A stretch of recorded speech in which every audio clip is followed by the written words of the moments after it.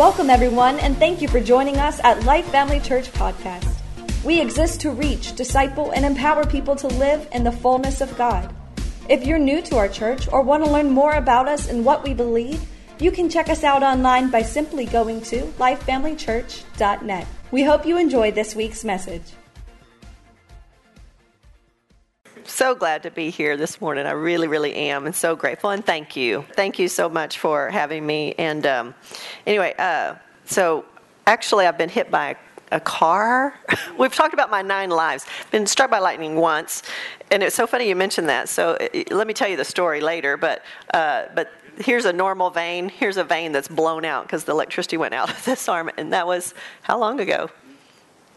Long time ago. Yeah. And so anyway.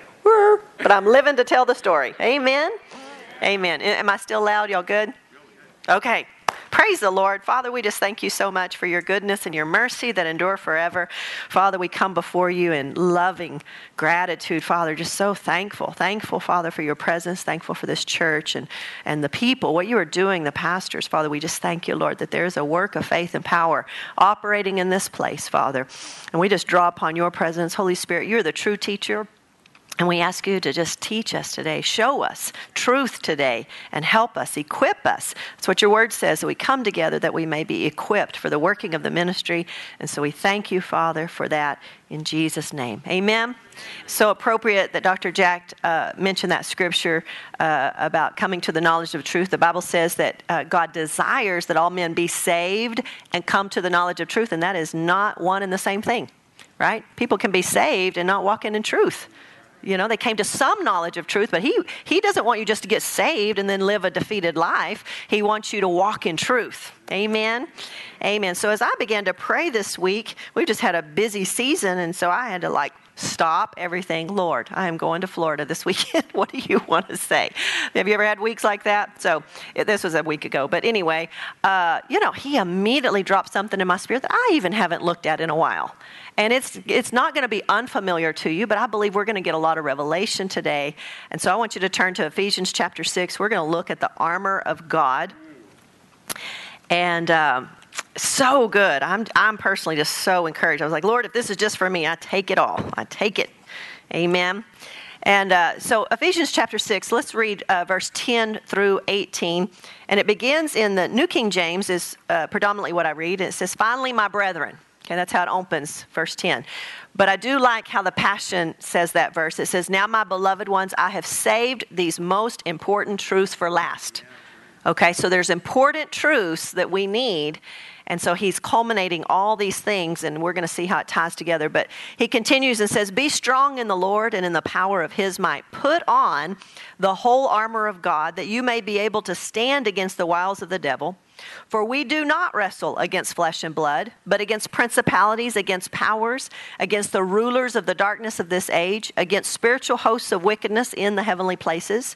Therefore, take up the whole armor of God, that you may be able to withstand in the evil day, and having done all, to stand. Stand therefore, having girded your waist with truth, having put on the breastplate of righteousness, and having shod your feet with the preparation of the gospel of peace. Above all, taking the shield of faith, with which you will be able to quench all the fiery darts of the wicked one. And take the helmet of salvation and the sword of the Spirit, which is the word of God, praying always with all prayer and supplication in the Spirit, being watchful to this end with all perseverance and supplication for all the saints. All right? So this is the armor of God. Listen, the most troubling things in your life, things that you perceive with your 5 physical senses, they're not the real issue. Right? They're not the real issue, because everything that occurs in the visible, physical world is directly connected to the wrestling match that's going on behind the scenes. Okay, there is a wrestling match. There's an invisible spiritual world that's going on. And our real enemy, the devil, wants you to ignore the spiritual reality of what's going on behind the physical one. He wants to deceive you, throw up a smoke screen. He doesn't want you to know what he's doing.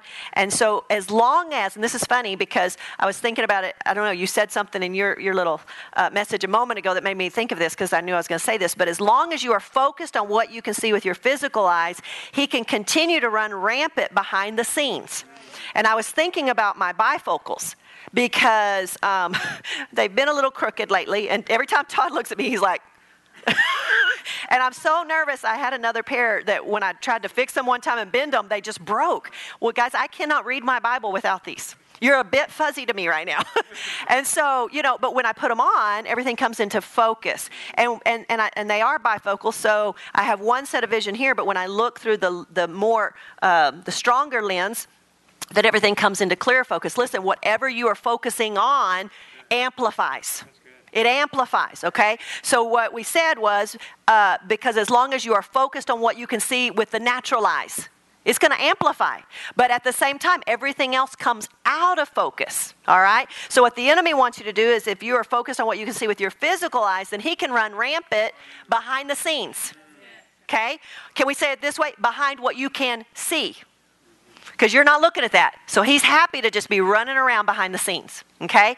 So back up and let's go to Ephesians chapter 1, because Paul has a theme here that's not separate messages, but he's saying the same thing that he started with in Ephesians chapter 1 and how he closes. He starts with one thing and then he gets over at the end and he goes, now, I don't want you to forget these important truths. And he ties it all together. So look at Ephesians chapter 1 in verse 17. Paul prayed that the God of our Lord Jesus Christ, the Father of glory, may give to you the spirit of wisdom and revelation in the knowledge of him, the eyes of your understanding being enlightened, that you may know what is the hope of his calling, what are the riches of the glory of his inheritance in the saints, and what is the exceeding greatness of his power toward us who believe, according to the working of his mighty power which he worked in Christ when he raised him from the dead and seated him at his right hand in the heavenly places, far above. See, we just read that we do not wrestle against flesh and blood, but against principalities and powers of darkness, right? So now he's saying, I want you to see, I want the eyes of your understanding to be enlightened, that you may know that you've been raised up, right? And you've been seated far above all principality and power and might and dominion and every name that is named, not only in this age, but also in that which is to come. So he said, and he prayed for the Ephesians, for us believers, he prayed that the eyes of our understanding would be enlightened. Now listen, eyes, that's what we use to see. But then he clarifies the eyes of your understanding, what you see with, right? So eyes is what you're using to see, and then understanding is what you see with. We want to see with understanding, okay? So when you break that word down, we get comprehension, we get discernment. It's the light bulb. Oh, the light turned on. Now I can see, right? Okay, but this is important. Listen, Paul was not asking God to help believers receive. Listen, he was not asking God to help believers receive their inheritance. He wasn't asking them to receive their abundant inheritance of spiritual riches. We just read all that, blessings, power, authority. But he was asking that they would realize it is already theirs. See, there's a difference. And a lot of times we get in prayer lines and we want someone to pray with us to receive. Really, all I need to do is help you to realize what you already have. You already have these things, okay? These are already yours, okay? So in reality, the spiritual armor described in Ephesians 6 is almost a repeat of, okay? It's just a different way of describing what Paul just prayed, right? Because he prayed in the beginning that we would see these things, understand what's been given to us. And then he closes his letter in Ephesians 6 and says, now, the most important thing I want to close with, what I need to leave you with, is that I need to remind you of what you have. You need to put it on. It's because how can we take up things we don't even know we have? That's right. Okay? So you don't have to turn there, but you remember the story in 2 Kings chapter 6, verse 16 and 17. Elisha's servant was so fearful of what it looked like in the natural, right? They were surrounded. And then this is what Elisha told his servant. Do not fear, for those who are with us are more than those who are with them. And Elisha prayed and said, Lord, I pray, open his eyes that he may see. See, he didn't say, Lord, send an army. Right. Huh? He didn't say, Lord, send a deliverer. He said, Lord, let him see that you've already done that. You've already sent it. It's already done. Help him to see. He said, then the Lord opened the eyes of the young man, and he saw, and behold, the mountain was full of horses and chariots of fire all around them, right? It was already there. So all he prayed was not for deliverance to come, but that the servant would be able to see what is already his. And that's where you and I have to be. We have to begin to operate, not focused on the physical, but understanding what's going on all around us, okay? So the servant didn't understand that more was at his disposal and working on his behalf than he could think or imagine. And isn't that what Paul prayed later, halfway through this letter? He says, Lord, we give you praise. We thank you that you are the God that is able to do more than we could ever think or imagine. So I always stretch myself and think, if this is where I can think, man, God is up there somewhere. So I stretch a little further, and he's up there so that you just can't tap into. You never can get there, so why not just stretch? Why not just keep believing above that, right? Okay, so what his physical eyes could see were no match for what they couldn't see.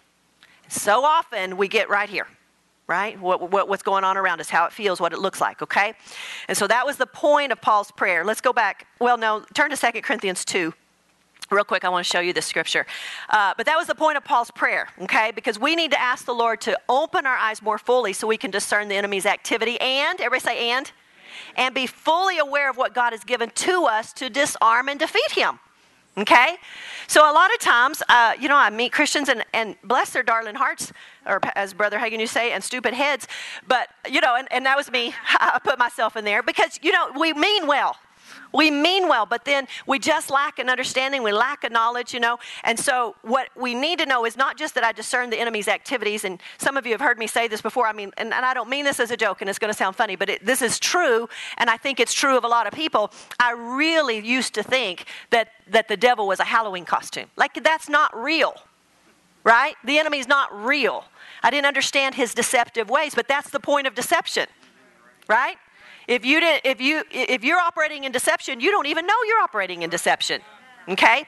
But we also, once we understand there is an enemy, then we also have to be fully aware of what God has given us, because then you got a whole nother category of Christians who are aware of the enemy, but they're afraid of him, right? And so they fall into that trap. And we need to walk in the authority that God has given us, that's already been given to us. We don't need to be praying for it. I'm not trying to make light of that, but listen, too often we're just praying for God to give us something. He's like, I've already given it to you. That's right. Let's just walk in it. Amen. Amen. Okay. And so remember, the enemy's greatest device is deception. And I love this phrase I read. He shades reality with deceptive colors, seducing us away from black and white principles. Can I say that again? I don't even remember who said this, but I wrote it down. He shades reality with deceptive colors, seducing us away from black and white principles. Hello, black and white principles. Right here. He pulls us away. His packaging is so clever that unless we know what's true, really know it. You know what I mean? Like, know that you know something. We fall for his deceptions. That's why I had you turn to 2 Corinthians 2:11. Lest Satan should take advantage of us, we're not ignorant of his devices. But so many Christians are. Now, and the word ignorant just means a lack of knowledge. That's why in Hosea chapter 4, verse 6, God said, my people perish for what? Hello? Why? Because he knows that if you have a lack of knowledge, if you're operating in a form of ignorance, then the enemy is taking advantage of you, and you don't even know it. Okay? All right. So 2 Corinthians 11:14, I'll just quote it, but it says, it is no wonder, for Satan himself masquerades as an angel of light. Now, what kind of pure deception is that when the king of darkness can appear as the king of light? That's pretty deceptive. And yet, the Bible says that we have more authority and power and can see what we can operate in a realm that's above that. But he's pretty deceptive. So if you don't know, then you fall for the lie, okay? Masquerade is another word for facade, which simply means superficial appearance or illusion of something else. Just an illusion, okay? And that's what he likes to do. All right, so turn back to Ephesians chapter 6. So, looking at these again, there are key words here. Therefore, verse 13, take up the whole armor of God that you may be able to withstand in the evil day, and having done all, to stand. So we want to put on and we want to take up what's already, everybody say already been given to us, okay? So the first one is truth. Everybody say truth. Okay, truth. With the standard of truth in place, you can adjust everything else in your life. your ambitions, your choices, your feelings, your mind, will, emotions, until everything lines up correctly. But you've got to navigate truth, all right? And if you don't have a strong, stable, well-supported core, then you'll easily be led away into the enemy's devices. Okay, but look at John 17. John 17, verse 17. You should highlight this. It's such a short verse, but it's so powerful. Jesus is praying in the Garden of Gethsemane. The whole chapter is his prayer. And in verse 17, this is part of it. He says, sanctify them by your truth. Your word is... That's it. I don't need to go into a 6-part series of what truth is. What is truth? This is the truth right here. This is the truth, okay? And so when the Bible says gird yourself with truth, I looked up that word gird, and it literally means prepare oneself for action. Prepare yourself for action, okay? And I've heard some amazing teachings, on the armor of God and their placement and things like that. I'm not going into that today. What I want to equip you with is these 6, I think there's 6 or 7 essential things that I'm going to show you at the end, how to actually use that, how to put this on, how to take this up in a natural situation. So we're going to gird ourselves with truth. We're going to prepare ourselves for action. Amen? And what is the truth? His word. All right, the second one is righteousness. Verse 14 in the Amplified says, stand therefore, hold your ground, having tightened the belt of truth around your loins and having put on the breastplate, listen, the Amplified says, of integrity and of moral rectitude and of right standing with God. Now listen, if you don't have integrity, you're an easy pawn for the enemy. Okay? Well, where do I get integrity? Well, the word, because it's the truth. And then his word tells us what things... The world does not give you the right answer. I'm just helping you right now. It does not... It used to. We've come into some situations just recently, with staff and volunteers, things that you expect people by common sense to know. They're not teaching that anymore. Not in homes, at school, just common sense stuff. They're not teaching it anymore. We have to be in the Word of God. The Word is our only truth. But notice that it calls it a breastplate. And a breastplate always covers all your vital organs. Have you ever thought about that? And so we could say it this way. The breastplate covers all the vital organs, the hidden things that you can't live without. I can't live without my heart. I can't live without my lungs. Right? There's things. Well, listen, you can't live without integrity and morals either. You really can't. Because the enemy, he's going to take your feet right out from under you. Right? You fall in a trap of integrity or moral compromise, and he's going to take you out. Okay? But righteousness, and I love to teach on righteousness, but I'm not here to do that today. But righteousness is twofold because it is everything God has given you in Christ and how he sees you, right? We've talked about that before. But it is also your response. It is your action based on God's truth. And I want to show you that. Turn to Colossians chapter 1. In Colossians 1, and I love to teach this verse, but verse 21 and 22. Look here. And you who once were alienated and enemies in your mind. Can we stop there? Enemies in whose mind? Yes. See, that's another trap. See, and that's why you have to know who you are in Christ. That's why you have to know your righteousness in Christ, is because you were once enemies in your mind, never in the mind of God, but in your mind, okay? And then watch, in your mind by wicked works. Why? Because he's got your past on repeat. I was ministering to a girl this week, bless her heart. She's 20 years old. She's already lived more life than any of us in this room want to live. But she said, I wanted to come see you. She showed up at church. She hasn't been there in a while. I thought she was off at college. She showed up. I prayed for her. Pastor had, people stand up for different kinds of prayer, and I just saw her.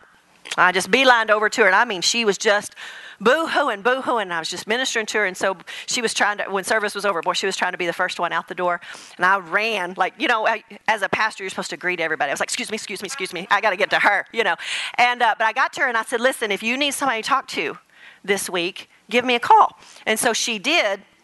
And I was so grateful that she did. But the first thing that she wanted to tell me was the battle that's going on in her mind. She said, I can't. And I said, is it even video? Yes. Isn't that what he does? He just he just plays it over and over. And you can hear the pastor, you can hear him telling you Jesus loves you, he has forgiven you, but that thing's on repeat.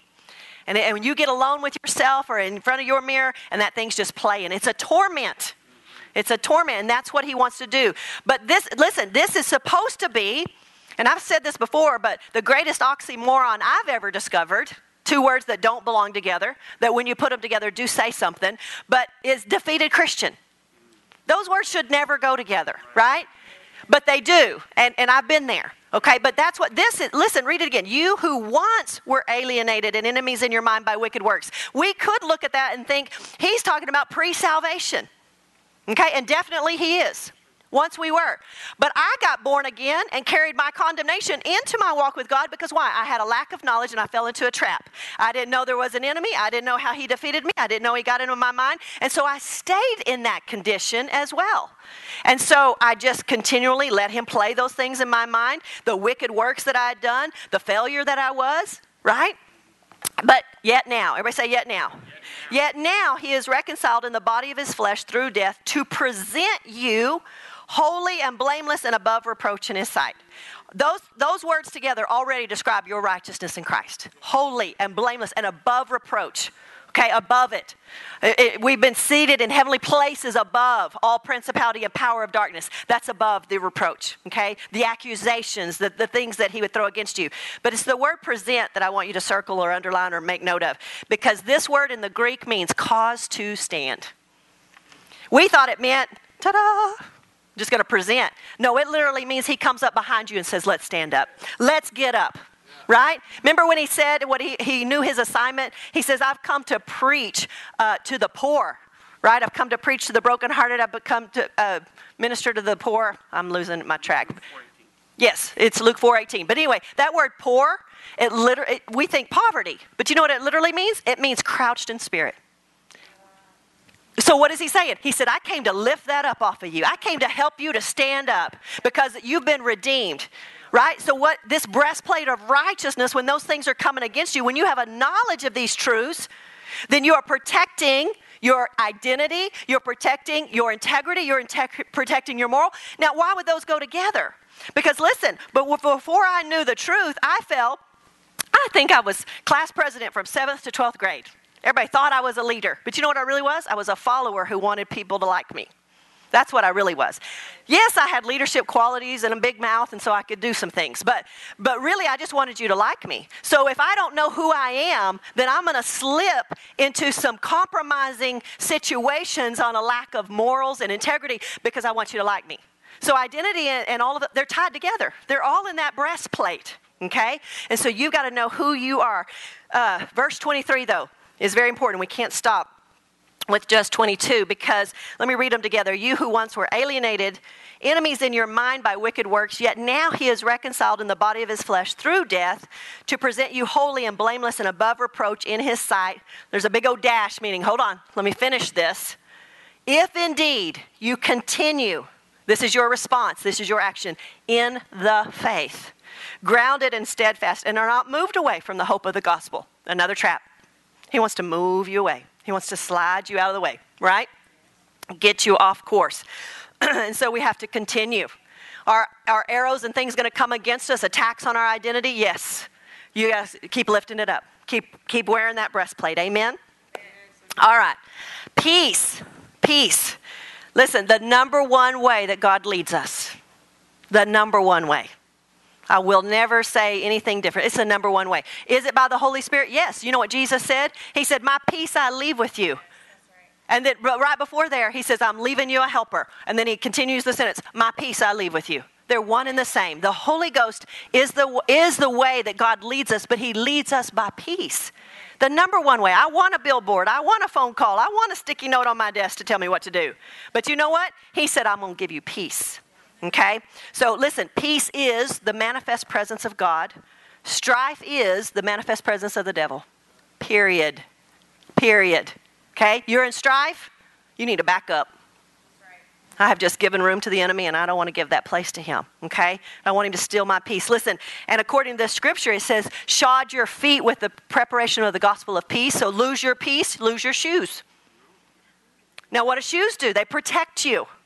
Anybody ever walked out? My poor grandbaby, he's 5 years old, and he wanted to run with me. We went to the lake. Was that last weekend? Whenever it was recently.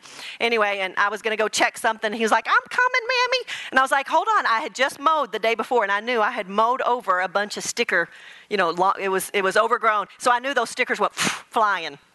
So I was like, hold on, Roman. He's like, no, I'm coming after you. And I was like, and sure enough, he takes like 3 steps, and he's got a sticker in his foot.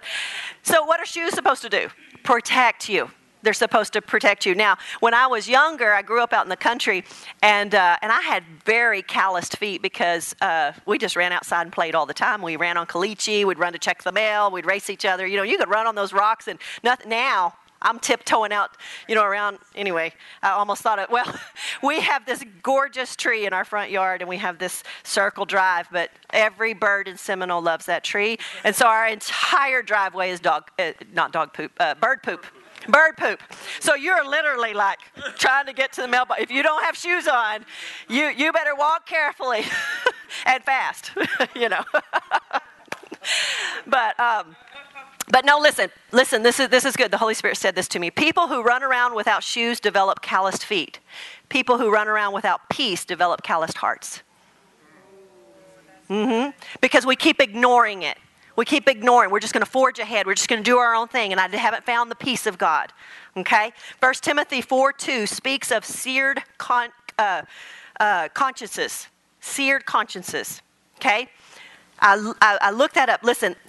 Seared means to make callous or unfeeling, hardened. What is that? Your conscience. When you don't have the peace of God, when you haven't let the peace of God, when you haven't followed that, then and the Holy Ghost is behind it. He's trying to help us, right? He's trying to lead us in paths of peace. But when we ignore that, it's so sad to me because the way I'm interpreting that scripture, it means eventually I can become calloused and unfeeling and hardened even toward the Holy Spirit, who is trying to lead me in paths of peace, okay? It's a trap. Everybody say it's a trap. It's a trap. So Philippians 4, sorry, Pastor, you've been doing such a great job of teaching that, but let me just show this. 6 and 7 in the New King James. Be anxious for nothing, right? But in everything by prayer and supplication with thanksgiving, let your requests be made known to God. And watch this. And the peace of God, which surpasses all understanding, will guard your hearts and your minds through Christ Jesus. So here's the deal. I tell people all the time, you need to this is why we need quiet time. We live in such a busy, loud world. You need to create quiet time. I told that girl this week, I know she's 20. I know she's going to nursing school. She's busy. I said, it is detrimental to your life that you start out giving at least 15 minutes a day in the Word of God. You've got to. But it says, listen, when you're at a crossroad and you can get in that quiet place with God and you've got a decision to make, God has given us the ability to replay and pre-play, okay? And so we can actually envision 2 decisions. Well, if I go this way, God, I feel like you're leading me to take this job, but should I stay here? Am I supposed to go this way or am I supposed to go this way? God is not confused. As you play that out, and then you come back, and I'm saying in your quiet time, I'm not doing this while the radio's blaring and I'm at a drive-through talking to somebody. That's distraction, right? I'm talking about having a quiet place with God and just talking to Him and letting Him lead your heart, right? Then I pre-play this one, One of them has peace. Not both, one. But you know what both will have? Questions. Both will have what ifs. So that's why it says He'll give you peace that passes understanding. So I tell people all the time, do not go with your head. You follow the peace. The questions, He knows what you don't know. He can see what you can't see, right? So you follow the peace every time. Every time you will win. Every time. Boy, I'm convinced of that. Every time the peace of God will lead you. Every time, Pastor, He will lead you. And I love this too. I was meditating on the scripture years ago, and I was in a tough season, and he added He'll just add a little bit to it, just amplified, right? He says He'll guard your heart from being broken and your mind from being troubled. That's right. Come on, who doesn't want to live in that world, right? Unbroken hearts and untroubled minds. If we'll follow the peace of God. Amen? Amen. All right, faith. We need faith for everything. I need faith to go to Walmart. How about you? Come on. We need faith. We need faith. Now, this is a really cool thing. So, listen to this illustration. The best tactic of the Indians against the white man, Shanali, you'll like this, right? Sonali. Did he say Shanali? Yeah, it is Shanali, but it's not with an H. You had it right, Pastor. It's phonetic. Yes, but she is Indian. But listen, this is really good. Best tactic of the Indians against the white man infiltrating their land were flaming arrows targeting their canvas-covered wagons. Okay? This kind of attack would disrupt military lines and cause the occupants to focus on the blaze rather than the attacking enemies. Because flaming arrows weren't necessarily meant to kill or destroy. They were only meant to distract. Huh? Why does it tell us then? Verse 16, above all. I can have my belt of truth on. I can know who I am in Christ. I can have peace on my feet. But if I don't got that shield of faith lifted up above all, quenching all the fiery darts of the enemy, then listen, the Lord told me one time, he said, if it's not your assignment, it's your distraction. There are a lot of things. Christians get caught up in that too. A lot of good things. But it's not their assignment. So they're actually in deception. Because they're not following the peace of God. They're not following, they're distracted from the truth. Amen? Okay, so above all, taking the shield of faith, with which you will be able to quench all the fiery darts of the wicked one. Now, the Bible says in a couple of places, don't get weary in well-doing. There's two things we can think of on that. One, it's possible. He's warning you. It's very possible to get weary in well-doing, okay? But the other reason I think that the Lord tells us this is because the devil can wear you down or you can wear him down. There's not a middle ground. Either he's going to wear you down, right? You're just always fighting in yourself, taking it on yourself. Or you can stand. Having done all the Christ requires, I'm going to stand, right? I mean, there is a part we play, but having done all to stand, I stand. Right? And so we've got to stand in faith. We've got to take up the shield of faith, all right? So everybody say, shields up. Shields up, okay? Because I don't want the enemy wearing me down. I'm going to keep standing until eventually I'm going to wear him down. Now, when I was growing up, I told you I lived out in the country. We had dogs. We've always had lots of dogs, but you didn't need a fence out in the country. And so there was wild dogs that would come up and run around, and some of them had been dropped off, or some of them, had just been crossing, counties, trying to find food or whatever. But you could see the ones you didn't want them coming around. They were mangy, they were sickly looking, maybe even a little vicious looking, don't go pet that dog. And so my dad taught us, run them off, pick up a rock, shoo, tell them to go. And we did that all the time. Like, it didn't matter how many times that dog came, you just kept, telling it, shoo, shoo, shoo, and get it away. And it may be days. It would come back as trying to get the good dog food or whatever. And but eventually, that dog went next, and it traveled on down the road somewhere else. That's what the enemy does. You start using your authority, you're lifting up your shield, and so he goes, but then he comes back around when you kind of relaxed. And then the next thing the enemy does is he speaks to you, to you, and he says, oh, that authority stuff doesn't work. Look, here I am. Now what do? Go. You tell him again, go. And that's what it means to stand. You keep standing your ground. How are you going to wear the devil down? You keep standing. You just keep doing this. You just keep doing this. And eventually he goes, next. And he's going to move on down the road. I promise it works. Resist the devil, he will flee. That word resist doesn't mean one time. This is continual action, okay? All right. Salvation. It talks about the helmet of salvation. A helmet protects the head. And I was thinking about this. What is needed to protect in my head? Knowledge, vision, memory, right? Remember how good God is? That's why he had them put up monuments, and stuff. When they would come back by that way, they remember. Oh, yeah, the Lord is good. He wants you to remember he is good. He wants you to have a knowledge of the truth, as we talked about earlier, right? But he also wants you to know where he's taking you. So I'm going to step up here for this illustration because it's so good, and I'm going to borrow it and give Marty Blackwelder kudos for this one time. Okay. One time. He was at our church 2 weeks ago, and he got up on our stage, and he said, if there was a little ant that was crawling across the stage, like about right here. He said, from where I'm standing, I could see where he's been, where he is, and where he's going.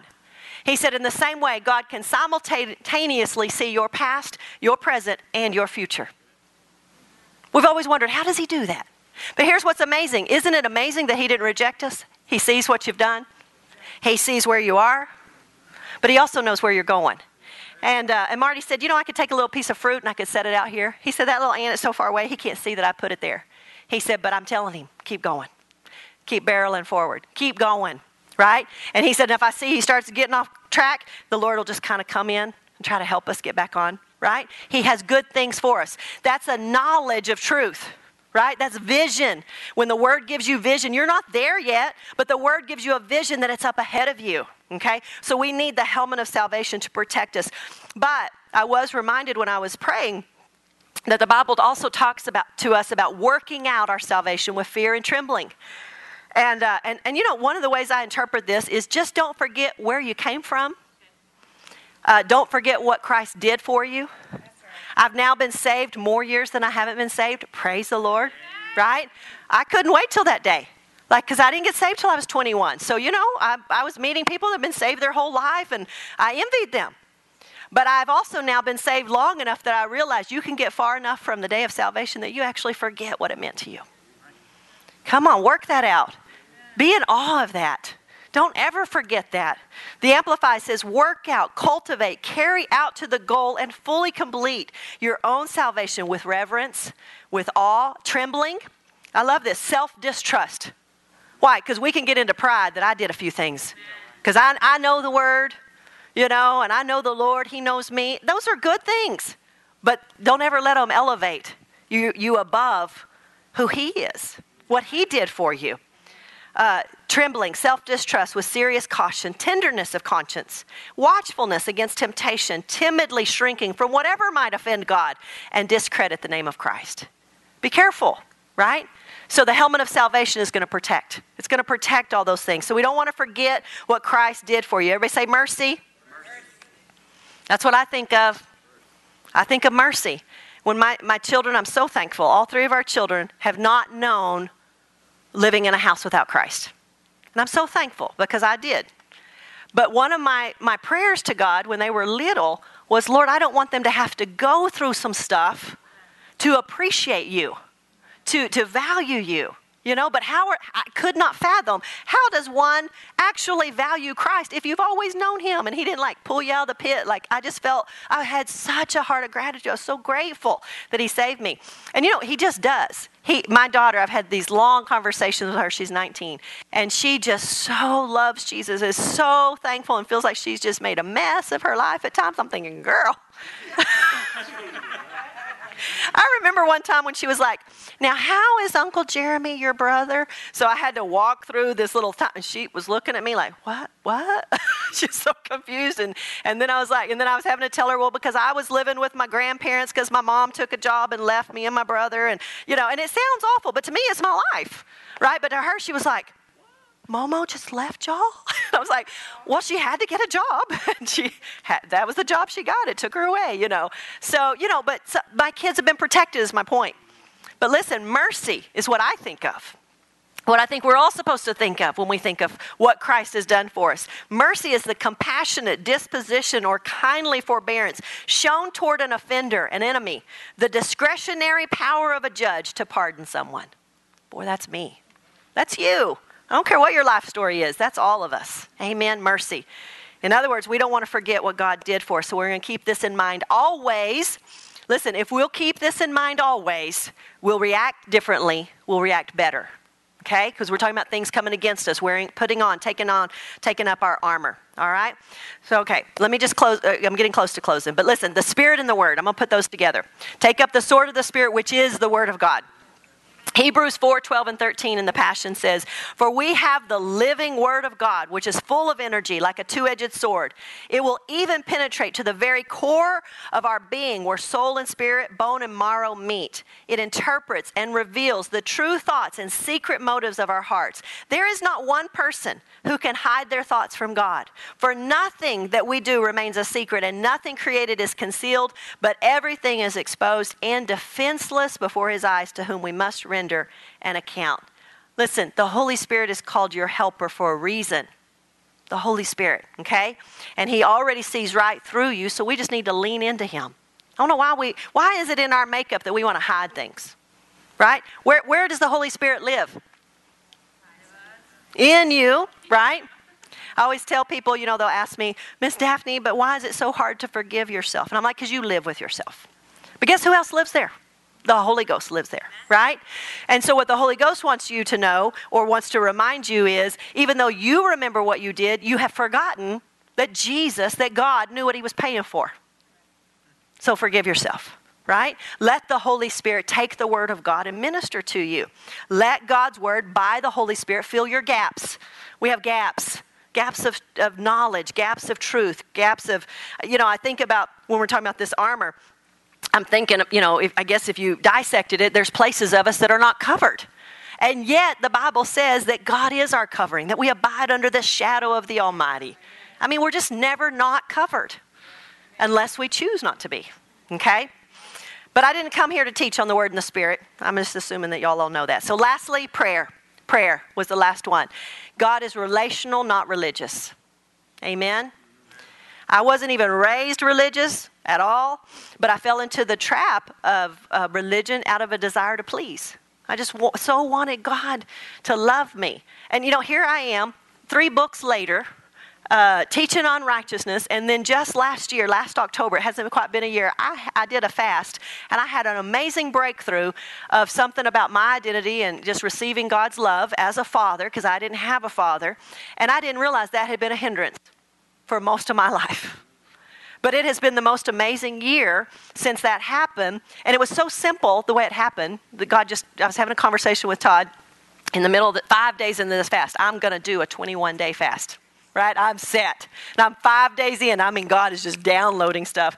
And I was talking to Todd, and I don't mind telling y'all what it was. I was just talking to him and telling him how, I'm not going to go in the whole thing, but leading up to this point, I was telling him how, I had actually been a little jealous, happy, but jealous of his relationship with Emily. Like so happy, that she had her dad, but I didn't have that. So it was a weird thing because I was like, but I know Todd loves me. Like, it felt like jealousy, but I knew it wasn't. Like, I'm not jealous. I want him to love his daughter. I know he loves me. So what is this? But I realized, and I was talking to Todd, and all of a sudden the Lord just said, you're jealous because you never had a father that did that. You don't know what that's like. And all of a sudden he says, and that's why you have such a hard time approaching me and always wanting to please me. Jesus. I was done. So here's the crazy part. So guess what? This is crazy, but this is God is good. So I'm set. I had set my mind on doing a 21-day fast. The next day, he said, if you do that fast one more day, you're trying to please me. Whoa! It took more faith to not do the fast than to do it. Todd and I were leaving on a trip, and he's like, you want a burrito? I'm going to go get one. Jesus, can I have a burrito? That is ridiculous, but that's how bound we can get. Listen, and listen, I'm not tooting my own horn, but we're talking about someone who teaches this stuff. I'm getting books to people on this stuff, and then I'm getting this breakthrough. I'm like, oh my gosh, Jesus. Don't ever think you've arrived. You have not arrived. None of us have arrived, Oh, he's so good. He's so good. I was going to say something else about that, and I forgot what it was, but anyway, God is just so good, and so he will help you. Oh, I know what I was going to say. So this last year, 11 months now, guess what? The byproduct that I didn't even know is all fear has left my life. I am not kidding you. He knows. Boy, I was jumpy in the car. I've been hit by a car. I've been in several car wrecks. My head's gone. We've talked about 9 lives. And planes.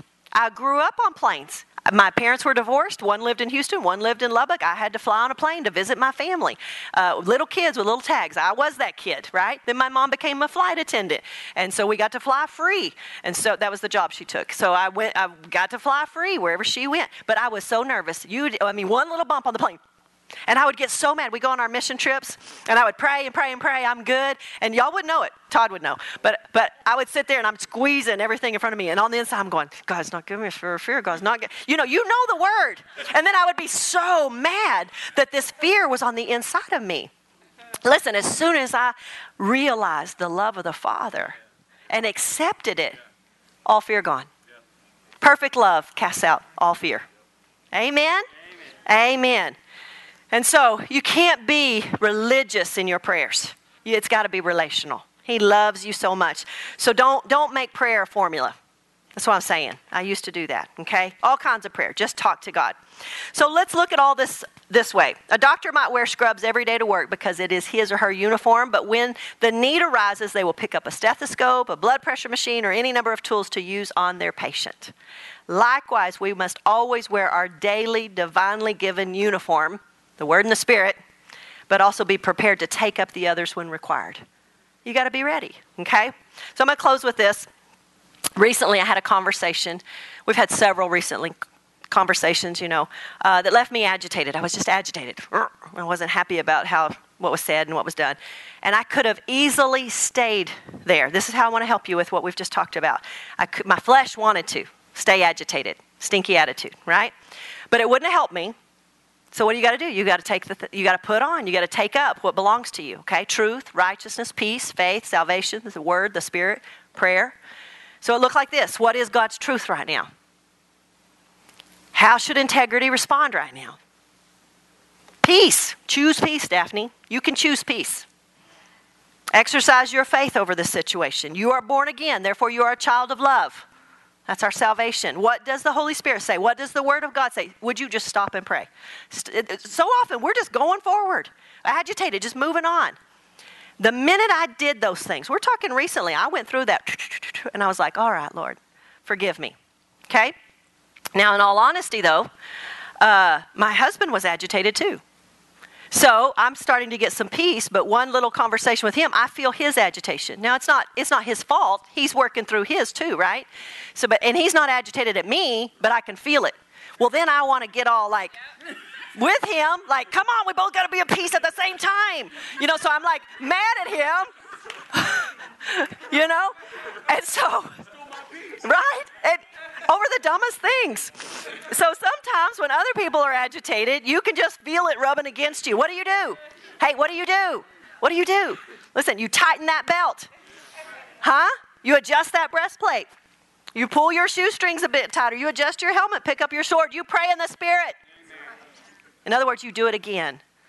Well, you have been given these things so that because the enemy, here I got in peace. Okay, Lord, thank you, Lord. And then I rub up against someone that doesn't, and then we immediately just want to slip back in. That's a trap. I'm talking to you about your authority. I'm talking to you about this armor of God, what God has given us. Amen? I'm going to close with this quote by Priscilla Shirer. She said, the enemy always fails miserably when he meets a believer dressed for the occasion. Come on. Come on. That'll motivate you to get dressed every day, right? Amen. Amen.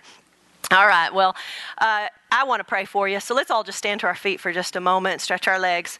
But I'm going to ask you to do something for me.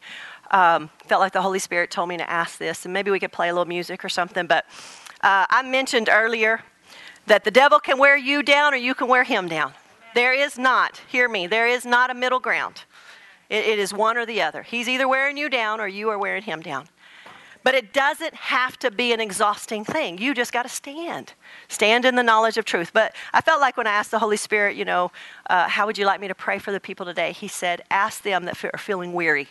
If you're feeling like he's been winning, then come up because I want to pray for you. I believe the anointing is here to minister to you. You've heard truth today.